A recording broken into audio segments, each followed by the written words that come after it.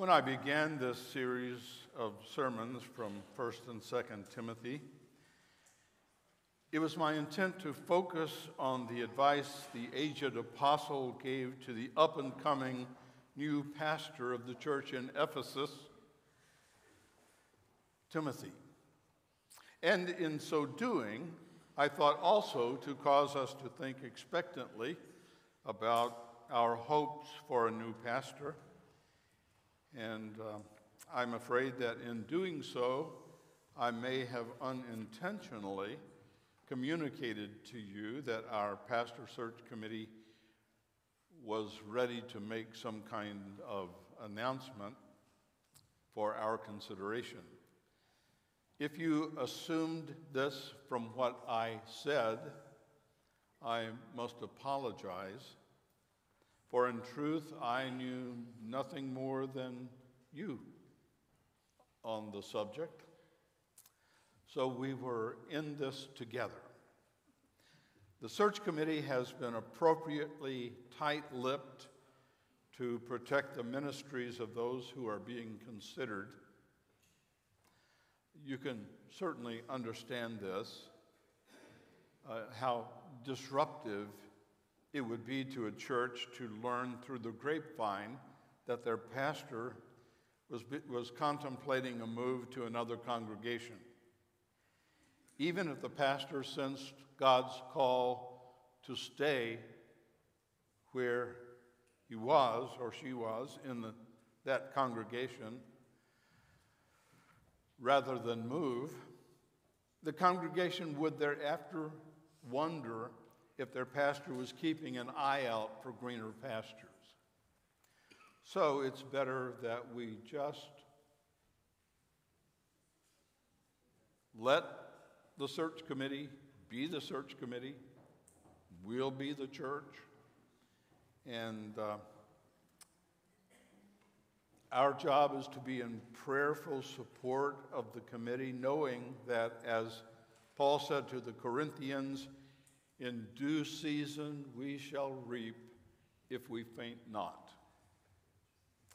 So until then, we will keep on keeping on, right? Go like this. You got it. All right, now for the sermon. Paul begins this portion of his letter by pointing back to something he said earlier. That is, the desire to become wealthy can be a problem, especially for a committed Christ follower. He begins, "But as for you, man of God, shun all of this." Two things about this are noteworthy. First, notice that Paul addresses Timothy in his best self, his potential. Paul calls him man of God. To me, this is reminiscent of Gideon. In Judges chapter 6, God has heard the cries of the Israelites who have been harassed by Midianite warriors who would periodically sweep through their territory and plunder their crops and livestock. As the chapter opens, Gideon is threshing his wheat in a wine press. The reason for doing this is he was partially hidden by the wine press.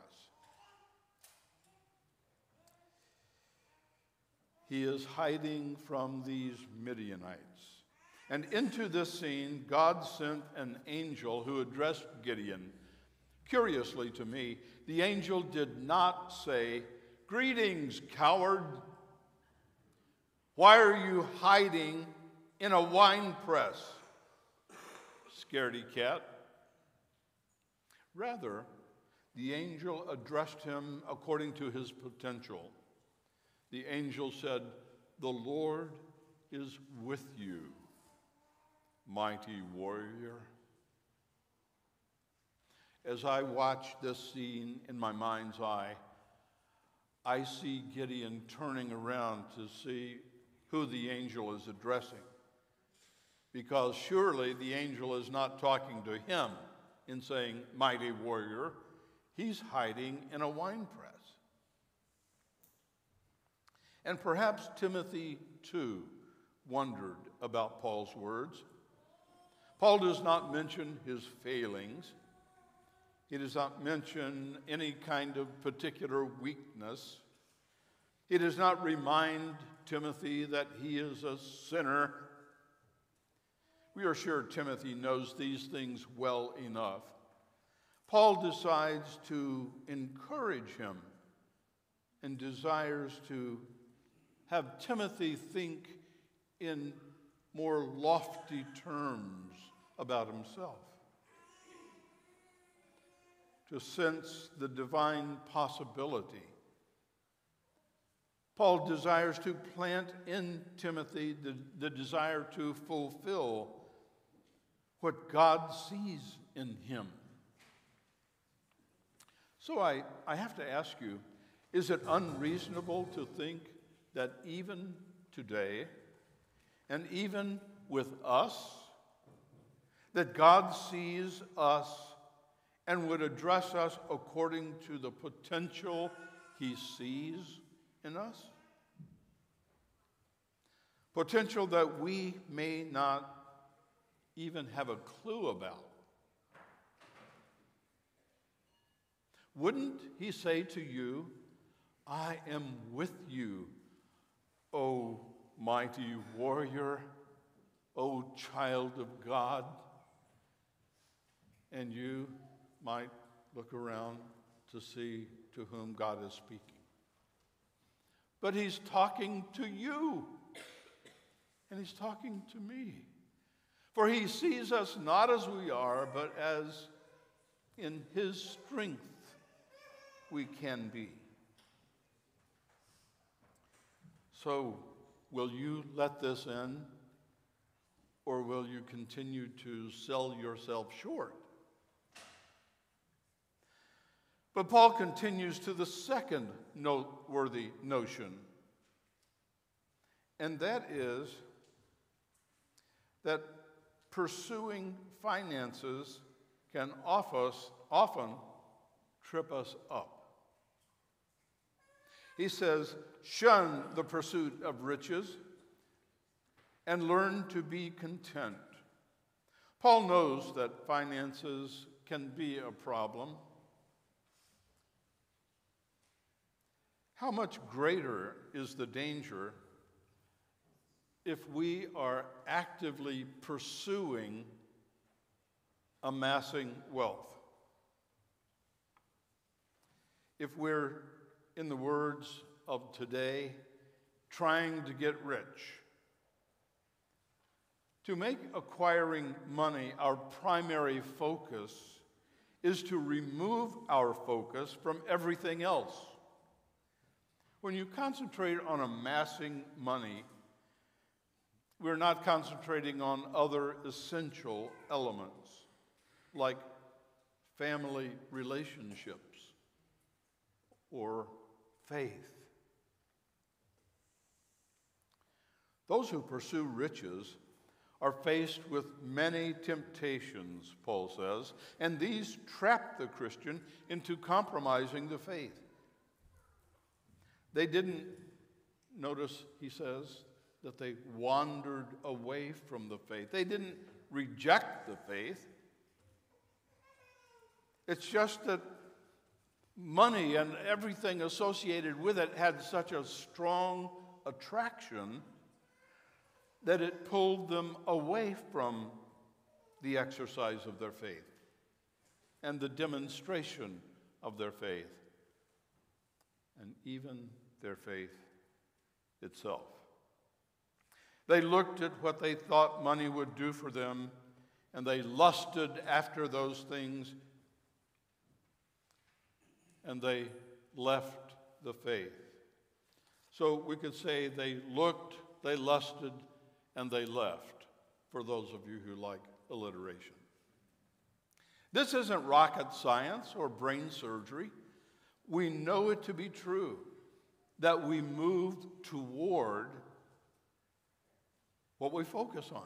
We move toward what we're looking at. But Paul is not a fanatical ascetic.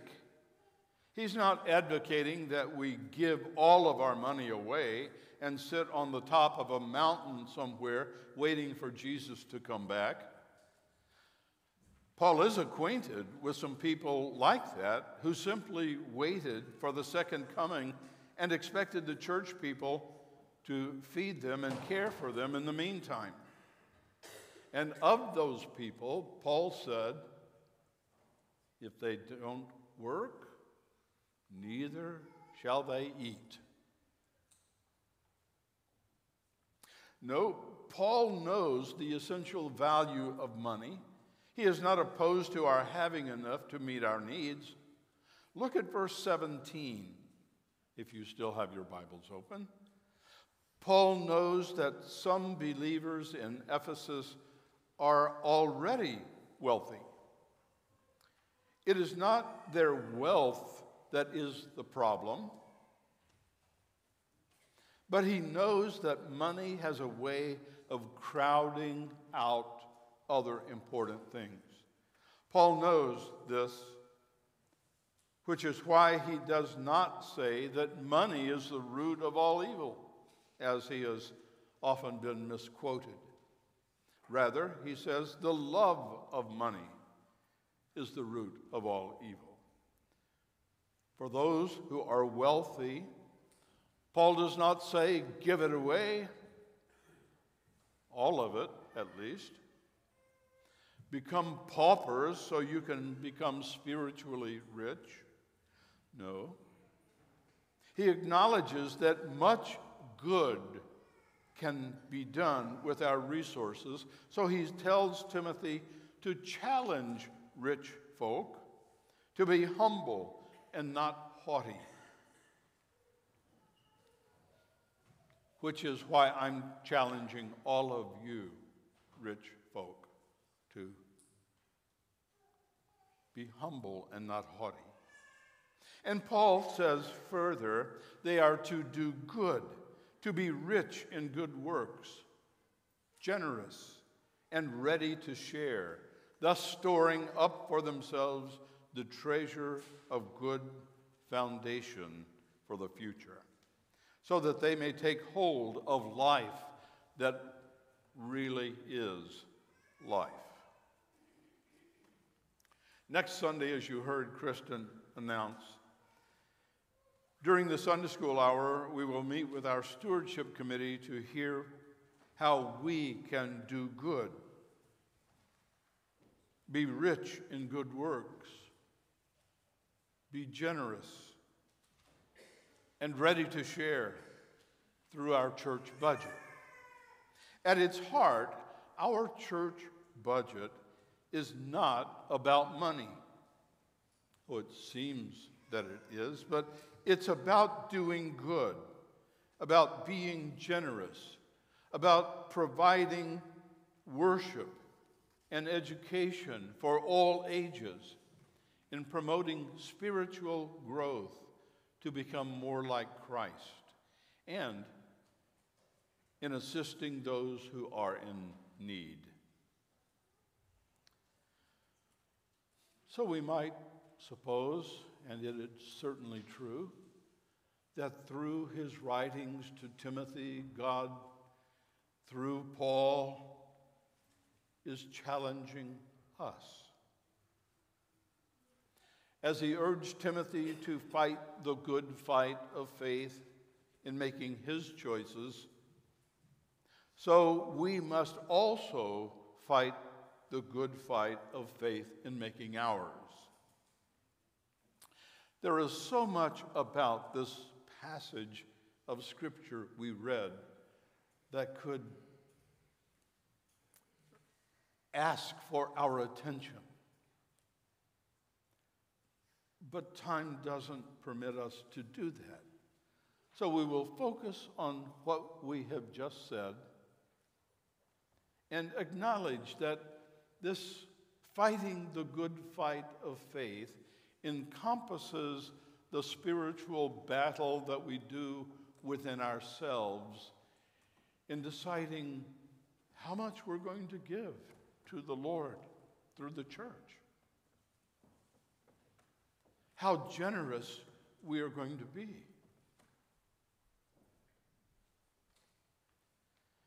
This is a fight of faith. For in it we are tested to see if we really do believe that God will take care of us. I know that some of you here are tithers. That is, as a matter of choice, you give 10% of your income to the church, to the Lord, I should say, through the church. And others of you perhaps would like to be tithers, but the truth is you have so many financial commitments and obligations that you just don't see how you could manage that.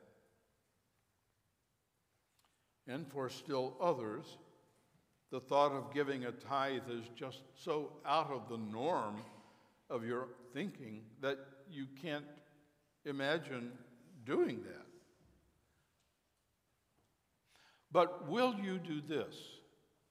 Regardless where you are in this giving spectrum, would you be willing to take some time as an individual or to sit down with your family and talk about your faith, what your faith means to you, and how giving is a part of expressing your faith? Talk about how much, as a family, you're willing to give and what kind of sacrifices you are willing to make. This exercise can itself be a wonderfully liberating time. For your children hear from you what really is important to you. You have an opportunity to teach them spiritual truth. You can talk honestly about these things, but remember to include the second part of what Paul said. He said that we are to do good, to be rich in good works, to be generous and ready to share, but also, he said, thus storing up for yourselves the treasure of a good foundation for the future, so that we may take hold of the life that really is life.